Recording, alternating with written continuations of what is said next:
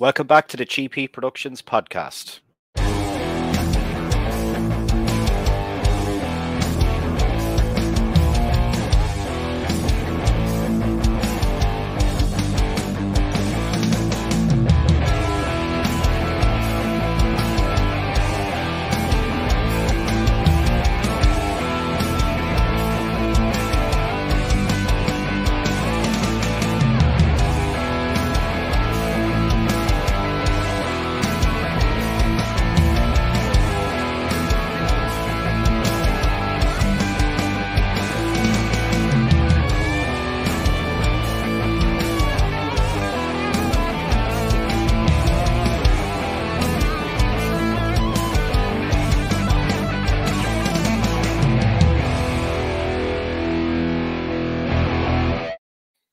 Okay, welcome back to the show. And today I've got a man he's a biographer, a writer, an author, Mr. Ian Douglas. How are you today, man? Doing well, Maurice. Thank you so much for having me here. No problem, man. We're gonna talk about a little bit of your work and why it kind of fits in with kind of several guests I'd have on this show as well. But to start things off, anyway, just want to know a bit about yourself and how did you decide that you wanted to go into this field, and just a bit of background maybe on your education. Oh, sure. I've been an avid wrestling fan for the bulk of my life, ever since 85, 86, when my parents weren't quite aware that I was developing an interest in wrestling yet. And I would sneak off to watch whenever I got an opportunity. As far as education is concerned, a bachelor's degree is from the University of Michigan. Brief period of time at the Specs Howard School of Broadcast Arts. That's in Southfield, Michigan. Graduated from Northwestern University with a master's degree in journalism, was a reporter for NBC News in Flint, Michigan, briefly. Presently a writer for Mel Magazine, primarily in the areas of health and fitness, also chief communications officer for XL Plus International, a publicly traded plasma gasification company, and just completed my executive MBA at the Quantic School of Business and Technology. So you've got a lot going on right now. Always have a lot going on, and I wouldn't have it any other way. When I have moments to kick back and relax, that's when I panic the most. As far as getting involved in the field of writing, or the area, I should say, of writing about wrestling, that happened in 2016 when I was assisting the Meyer State Games of Michigan with some blog posts related to athletics. I'm a Michigan native. I thought it would be a good idea, if possible, to interview Dan Severn. And when I went into the interview thinking that if I could just get Severn for 15 minutes, he would be able to adequately cover everything I needed out of him. And he stayed on the phone with me for an hour and a half. He was very profusive with the content, and I just thought, man, if I could get him for a dozen or so segments like that, there's probably a book's worth of content there. And Severn stayed in touch, and at one point we had that conversation, and I told him if he gave me an hour or so a day for 2 weeks, we could get a book's worth of content completed.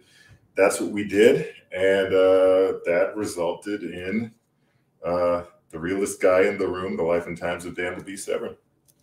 What exactly was it that you required off of Dan that initial time you talked to him for the project? Oh, I'm sure it was. I'd have to think back on the specifics of the blog post.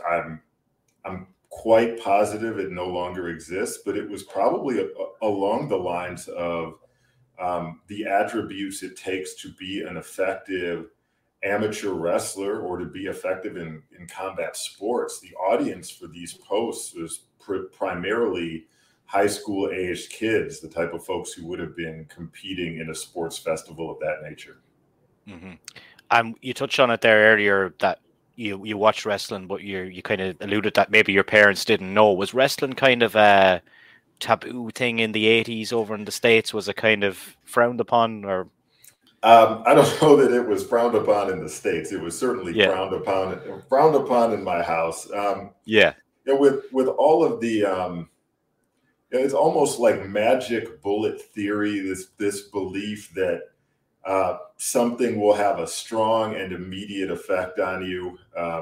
And I don't know that my parents were necessarily wrong. And the first time I saw Randy Savage drop an elbow off the top rope on somebody, I went into my bedroom and started dropping elbows on my stuffed animals. So they weren't entirely wrong about that. But they very quickly, they saw the physicality. They decided they didn't want I think they made the decision when I was 7 or 8. They didn't want their 7 or 8-year-old son to be violently flinging things around the room or the house, the power of suggestion. So wrestling viewing was, for all intents and purposes, banned in our household until I was about 12 years old. So really only a 4 or 5 year period, but that by no means did that prevent me from sneaking off to watch it every Saturday and Sunday. They couldn't monitor me all the time. The only people that don't understand wrestling are the people that do not watch it. And then for anyone that does watch it, they understand. But I get the feeling that the people that don't watch it and don't understand, especially here in Ireland, will be like, but that's fake. That's the kind of attitude that you get from non-wrestling fans, that it's fake. And then my comeback to that is, this is a TV show. I said, do you watch The Walking Dead, or what do you watch? Like, that's your TV show. That's not real. They're not real zombies. I'm sorry to break it to you. Yeah. That kind of way. Maurice, I've got to be completely honest with you. When I was 5, 6, 7, 8 years old, I thought it was 100% real. Of course. And of course you would at that age. And that was the joy of it. And I was able to develop an appreciation for it as a performance art when I got older, and was able to accept and acknowledge that it was in fact a performance art. But that's what informed my fandom from that point on. Yeah. And in terms of meeting Dan then in 2016 and making the book with him, did you have any other books released before that book? This is your first one? Very first. And did you ever imagine that your first book that's going to be published is going to be pro wrestling? Or was that something ever in your mind? Oh, man. It certainly would have been a dream of mine to write anything wrestling related and to have my name permanently affixed to it and to be acknowledged as a wrestling writer. I was definitely the guy in 1999, 2000, 2001, who was sitting in the computer lab at the University of Michigan reading a Death Valley Driver video review board, writings of Dean Rasmussen and Phil Schneider, when I should have been studying and doing my homework. But those guys were very inspirational to me. They were clever, they were funny, they were knowledgeable. And, but at that point, it would have been just a dream to write about wrestling. Now, with that being said, when I was at Northwestern University living in the Chicago area, I was able to cover Windy City wrestling events to a degree. Yeah. And that was considered part of the education student reporting experience. But as far as me writing a book, period, no, never. I never thought that I'd have the discipline, and I never thought I'd have the substance and the wealth of content to be able to write a book. Because if we're being honest, and this is going to sound somewhat cruel, but most people I meet even now who talk about writing, if they hear that I've helped interesting people write their autobiographies, almost invariably they'll say, "Oh, I've been thinking about writing a book." I never say this to their face, but more often than not, they shouldn't. They're thinking about one interesting aspect of their lives that will probably, if they really drew it out, they'd fill 20, maybe 30 pages with, if they're writing it in a really distended form. Mm-hmm. And now I'm wondering what they're going to fill the other 270 pages with. So most people flat out shouldn't. And fortunately, professional wrestlers, they do lead by their very essence such interesting lives, unparalleled in some respects. Every aspect of them, from the time they get into the business, like breaking in, moving from territory to territory, interactions with fans, maintaining kayfabe, that there's really nothing else to compare it to, and you can very easily fill anywhere from 300 to 500 pages with content. Funny enough, when I first started doing this podcast, I was kind of planning out. I was trying to plan out. I didn't want to just start it and be kind of, oh, here's an episode, and then maybe a couple of weeks later, here's an episode. So what I've been doing is, I started in October 2019, and I've done at least 2 episodes per week up until now, which is, what is it, February? I can never remember dates since this pandemic as well. So it's about nearly a year and a half. So when I first started it, I was lucky enough to get a nice collection of people, including Butterbean as one of my first guests, and I had him on. And funny enough, a couple of weeks after I released the Butterbean episode, Dan Severn obviously must have seen it on Facebook, because he messaged me and he said, oh, I see you had Butterbean on your show, and do you want to tell me a bit about your show and how many viewers you have and that kind of thing? Now, at the time, I didn't really have that many, so I just sent him an honest thing. I sent, this is what I got, Dan, sent it over to him, but he never really replied. But he still took an interest to it and seen it, and maybe as the channel has grown, I will hit him back up again some point, and he might come on and talk to me. I'll gladly advocate on your behalf to help get him on the show. He wrestled Butterbean in an MMA contest, and Butterbean is a fellow, I think, mid-Michigan guy, if I'm not mistaken. So I'm sure Dan follows Butterbean with some sort of interest. Yeah, I think those guys probably do a lot of conventions and stuff together in the crossover at MMA and boxing world and stuff like that. So, yeah. The reception to the book when it came out, what was it like? Were you happy with it? I wasn't happy with the book. If I'm being quite honest, and it's not that the content isn't. I recall a quote from my childhood, the great Detroit Pistons coach, Chuck Daly, of course, I'm a Metro Detroit guy, so I'm going to reference the Detroit Pistons. But he made the comment when the Pistons went to their first NBA Finals and lost, and then came back the next year and won it. He said, the first time you go through a process, you're just dying for it to be over. And then it's only once it's over that you truly understand what the process is, what you should have done, and then how you would attack it again. And when I first got involved with Severn and the writing of this book, I was thinking, okay, I'm on the hook to do this. Now, how do I do it? And I was figuring it out as I went. We did not have a publisher lined up. We wound up signing with What Culture right around the time that What Culture was going through this massive shift in terms of who was working for them. In fact, I won't say his name in case there are any issues, but the gentleman with What Culture who was putting the majority of their books together at the time, I think he was quickly shifted out of there shortly after the editing of the book was supposed to have been completed.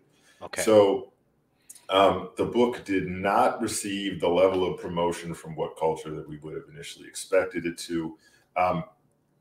That's just the sort of thing that happens when you have that degree of turnover going on. Yeah. But more to the point, there were a lot of typos in the book. Okay.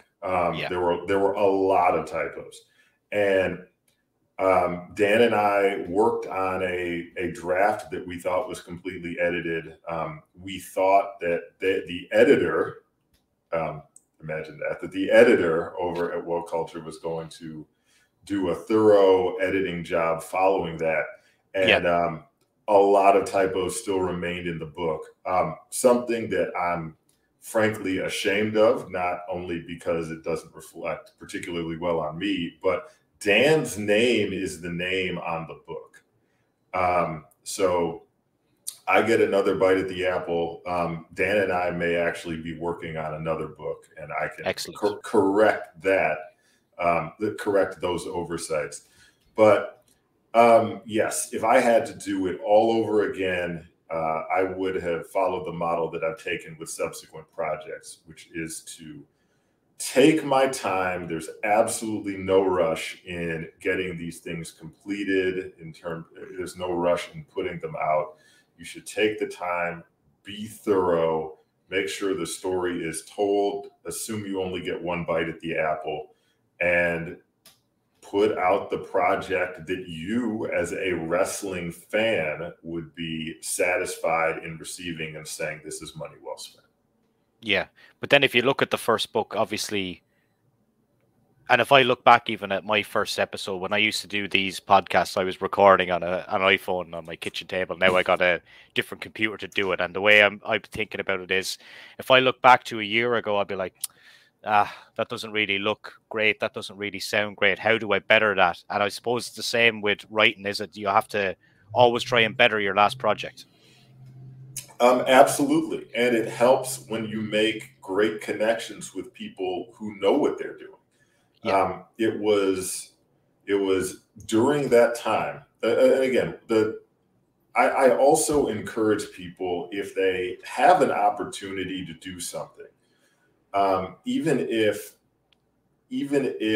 the financial reward to you is zero, if you have the time to do something for the first time and an opportunity presents itself, the correct answer is almost always yes, because of the experience you'll gain through doing it, because of the connections you'll make as a result of having done it.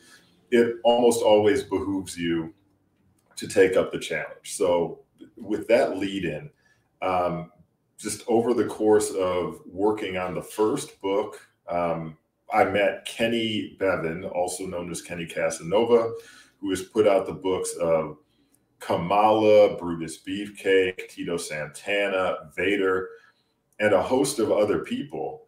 And we got to the point in a couple of years later in 2018 when I was working on Bugsy McGraw's book, and I was going to be publishing that one myself. And when Kenny learned that, he would say, okay, go watch a video on how to format a book yourself. Go read a document on how to prep photos for a book and how to drop them into the text yourself. Now go look up how to do the sizing. Now go look at how to get your own ISBN, and how to modify the cover if you absolutely had to. Mm-hmm. And so at that point, you become a one-stop shop. You become the book publisher all on your own. And you start to learn that you don't need to go to the major publishers to get any of these things done. You don't want to be the helpless guy turning in a manuscript and saying, okay, now please make this look acceptable for me. You're better off if you can do it yourself. And so I credit Kenny for that a great deal. And I also credit my very good friend Oliver Bateman, because he's the gentleman who writes the exquisite and thorough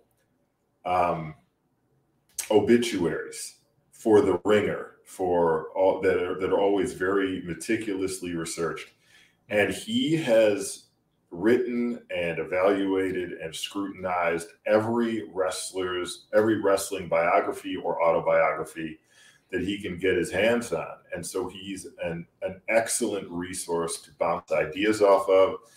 And also he's a wonderful guy to just you send the first draft to, for instance, and have him evaluate it, because he's read absolutely everything and he knows what makes a good wrestling autobiography. Yeah. It reminds me what you're saying there about kind of being able to do what you can yourself at home about guys I'll be talking to in the music industry that maybe 10, 15 years ago they had to go to a studio. Now they can nearly record an album in their own house. Like, it's nearly the same thing.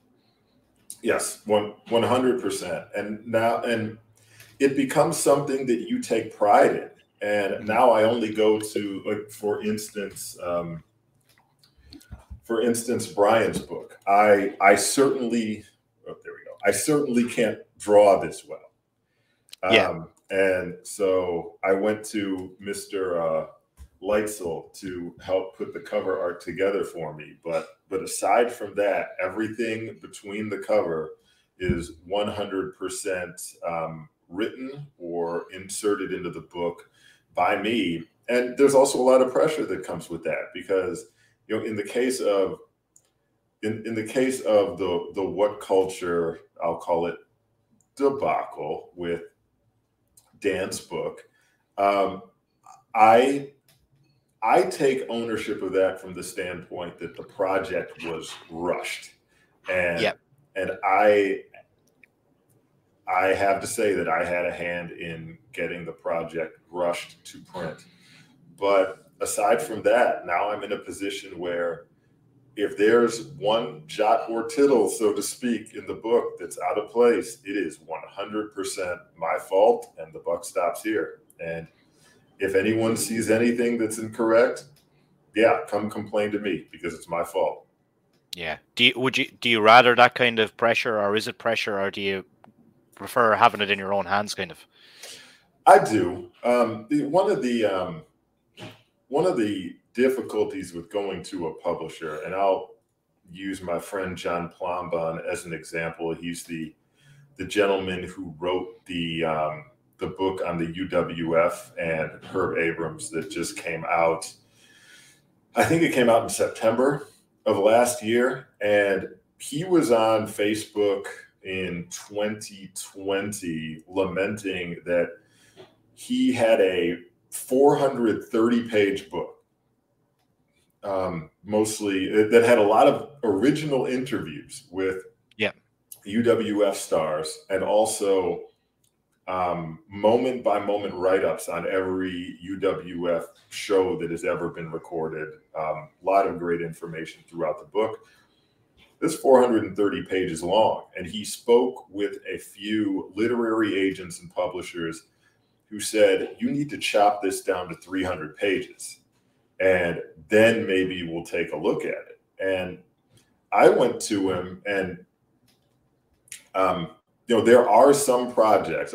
This isn't to say that there aren't some projects that can benefit from being condensed.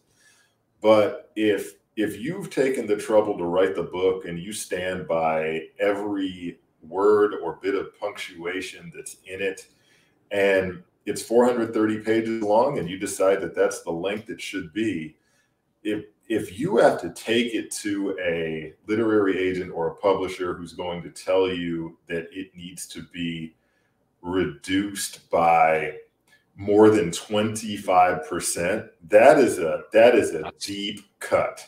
Yeah. And I advised him, also sorry, there are too many thoughts going through my head at once. You're grand. But you get into by the time you take it to a literary agent, and you get feedback, and they start shopping the book, just to get it to the point where they'll finally start shopping it, that could be 6 months to a year. Getting it into the hands of a publisher, and then the publisher saying that edits and revisions need to be completed, that can take another 6 months to a year. Or if you've made the decision that everything is as it should be, you can take it to a publisher, or you can put it out in a glorified self-published manner while still making sure that everything is as it should be, and you can set your own publication date, and you can put it out when you want to put it out. So that's what, especially for wrestlers or people who are writing wrestling related books, you can find your audience. They're very neatly arranged in groups on Facebook or other blog sites online, you can very easily find them. You can very easily market your book to them, and you don't need to rely on a publisher who's going to pay you $1 per copy against an advance when the book comes out, as opposed to the $10 per copy you can make selling it yourself. Yeah. In terms of Dylan Hornswoggle, how did you guys meet to do the book, and did he approach you to do it? The day after I finished the final interview with Severin, okay, I decided to go to the gym for the first time in 2 weeks. Yeah. And as I was on the elliptical, I was listening to an episode of Stone Cold Steve Austin's podcast. It happened to be, I think it was Dylan's first interview after his release. And I was listening to it and I could not stop laughing. I thought it was hilarious when he was talking about his early time in the Indies in Wisconsin and Illinois, wrestling a short stack, the man, the myth, the midget. I remember that cracked me up. I got off the elliptical. I went back to the Airbnb that I was staying in Virginia. My now wife, then fiance, was living in. Actually, she wasn't quite my fiance yet. She was a month away from being my fiance. She was living in DC at the time, and I was living in that area visiting her. But I went back to the Airbnb, got on Twitter, found his booking email, sent him a message, told him I was in the process of working on Severin's book, but I thought his story was incredible and I'd like to help him get it to print. Went, took a shower, came back, checked my email. Excuse me. He had already replied and said he would be interested. And within 2 weeks, we were up and running and starting the first round of interviews for his book. Yeah. And that obviously went down very well then, that book, didn't it? Yeah. But that is a case where two things. Number one, that was a book that I thought needed to be taken to a serious publisher. And I went the literary agent route. And I wasn't sure what level of completeness the book needed to be in. And it was probably between 350 and 400 pages, all things considered. But I wasn't sure what stage of completeness it needed to be in before it was taken to a literary agent. And the literary agent got it, and they started the process of shopping it around. And it took a year. And when they got it over to ECW Press wanted it greatly condensed. And they had their own guy who'd worked on Bob Holly and Al Snow's books, who was tremendous. It's Ross Owen Williams. And he took the reins at that point, and he was responsible for fashioning Dylan's story into the 300-page version that got released. And Ross did a phenomenal job with it. Yeah. In terms of yourself then, have you been writing much during the last couple of years with the pandemic and things, or have you any projects that you have coming up? Oh, man. Ones that you could talk about. Well, okay. Well, with the last couple of years, Brian Blair and I started writing his autobiography in, it was May or June. I think it was June of 2020. And that's when, it helps to know people. Kenny Casanova messaged me and said, the writer of Brian Blair's autobiography is looking to dump the project. He wants to do other things. That gentleman's name was Scott Stevens. Kenny recommended me to Brian and Scott as the writer for that project. I'd already spoken with Brian on a couple of occasions because he contributed He contributed the afterword to Bugsy McGraw's autobiography through Power for me. Yeah. So I don't think it was a very hard sell at that point. I spoke with Scott, spoke with Brian. They were both on board with having that transition made. And from that point on, I spoke with Brian 3 times a week, 1 hour each time, from the beginning of June through, I think, the end of September. And it was during that period where we accumulated the bulk of what would be his story. And there are always other stories that need to be added in later on. But we finally had a first draft completed probably January or February of 21. Yeah. And then we worked through another couple drafts. We got, I say we, like I can take any credit. Brian got Hulk Hogan, Steve Keirn, and Bret Hart to provide forwards and afterwards for the book. And then the book was subsequently released in October of 21. So yes, that was quite a bit of writing that I was doing during the pandemic, and also tangentially related to this, only because of some of the material I've been able to write. I was picked up as the primarily health and fitness writer for Mel Magazine.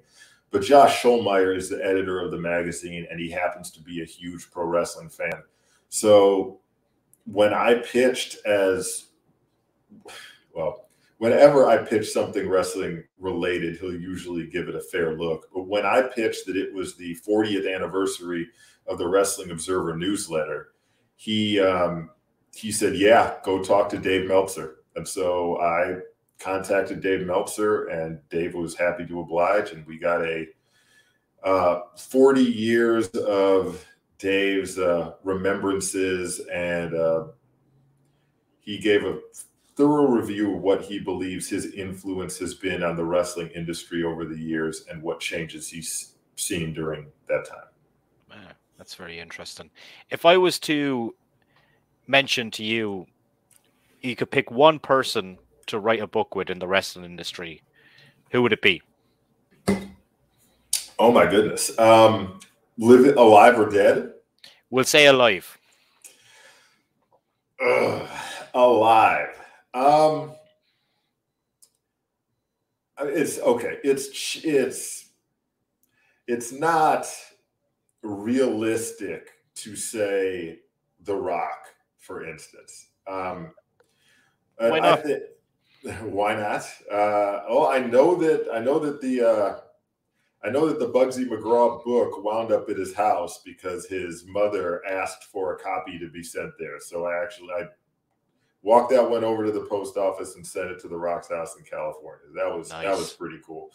But yeah, having a thorough 600-700 page autobiography of The Rock, covering from infancy through his time in Hollywood, that would be a dream project to work on. Also having, and now that I've spoken to him, I'm not attempting to put this out there as something I'm lobbying for. But now that I think about it, like all of those WWF, WWE autobiographies, really with the exception of Mick Foley's, they just had too much.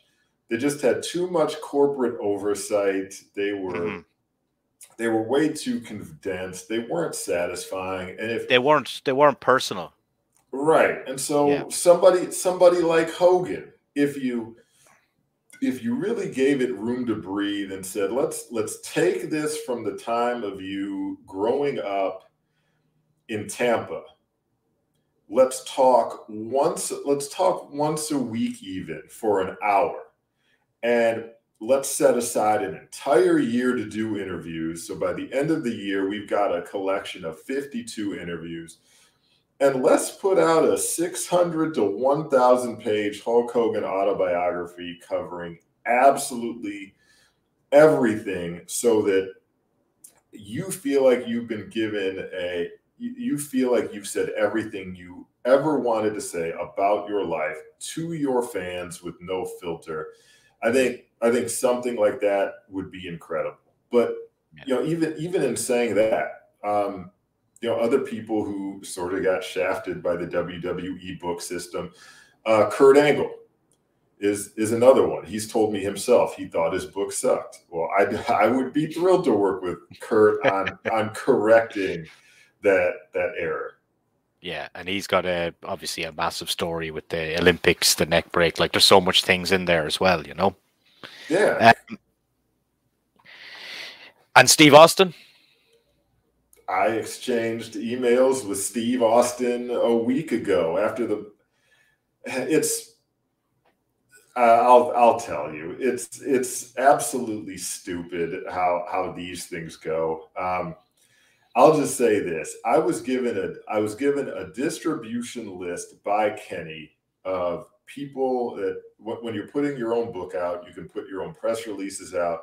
Here's a curated list of people who might be interested in amplifying that message and helping you reach a larger audience. So there were emails on that list that I had no idea who they went to. I just sent it out, and I've been sending stuff to this email distribution list for years. And when I put the Meltzer interview out, I received a response from Steve Austin saying he appreciated the read. And then we exchanged a few more emails, and he said he'd be interested in reading Brian's book. So I sent one to him. But then you go back and you look at the you look at the email address and the way it's constructed. And you're like, oh yeah, that's what that means. Like that makes sense that would be Steve Austin's email address. So yeah, I would love to do Steve Austin's book. It's not going to happen. Those guys are too big. They have access to the cream of the crop in terms of writers and ghostwriters, period. And I'll be frank about it. I'm just happy to be here. That's not to say that I can't help someone write a competent autobiography. I think at this stage I've proven that I'm capable of doing so. But I'm just happy to be involved because you grow up as a wrestling fan. You're a kid. I'm 6 years old watching my first Killer Bees match on television, and never dreaming that 30 plus years later I'd have an opportunity to help Brian Blair write his autobiography. And you're forever linked to these guys at that point. So it's a dream and a privilege just to be involved with their projects. Yeah, you've kind of come full circle from the childhood to where you are now. And listen, Ian, I really appreciate your time on the show today. Thanks so much. Maurice, it was a true pleasure. I'd be happy to come back, and I'd be happy to advocate to get any number of other people on this show with you. What we'll do is we'll catch up when you have another project coming out, and we'll see how you're going. Absolutely. Thanks. Cheers, man.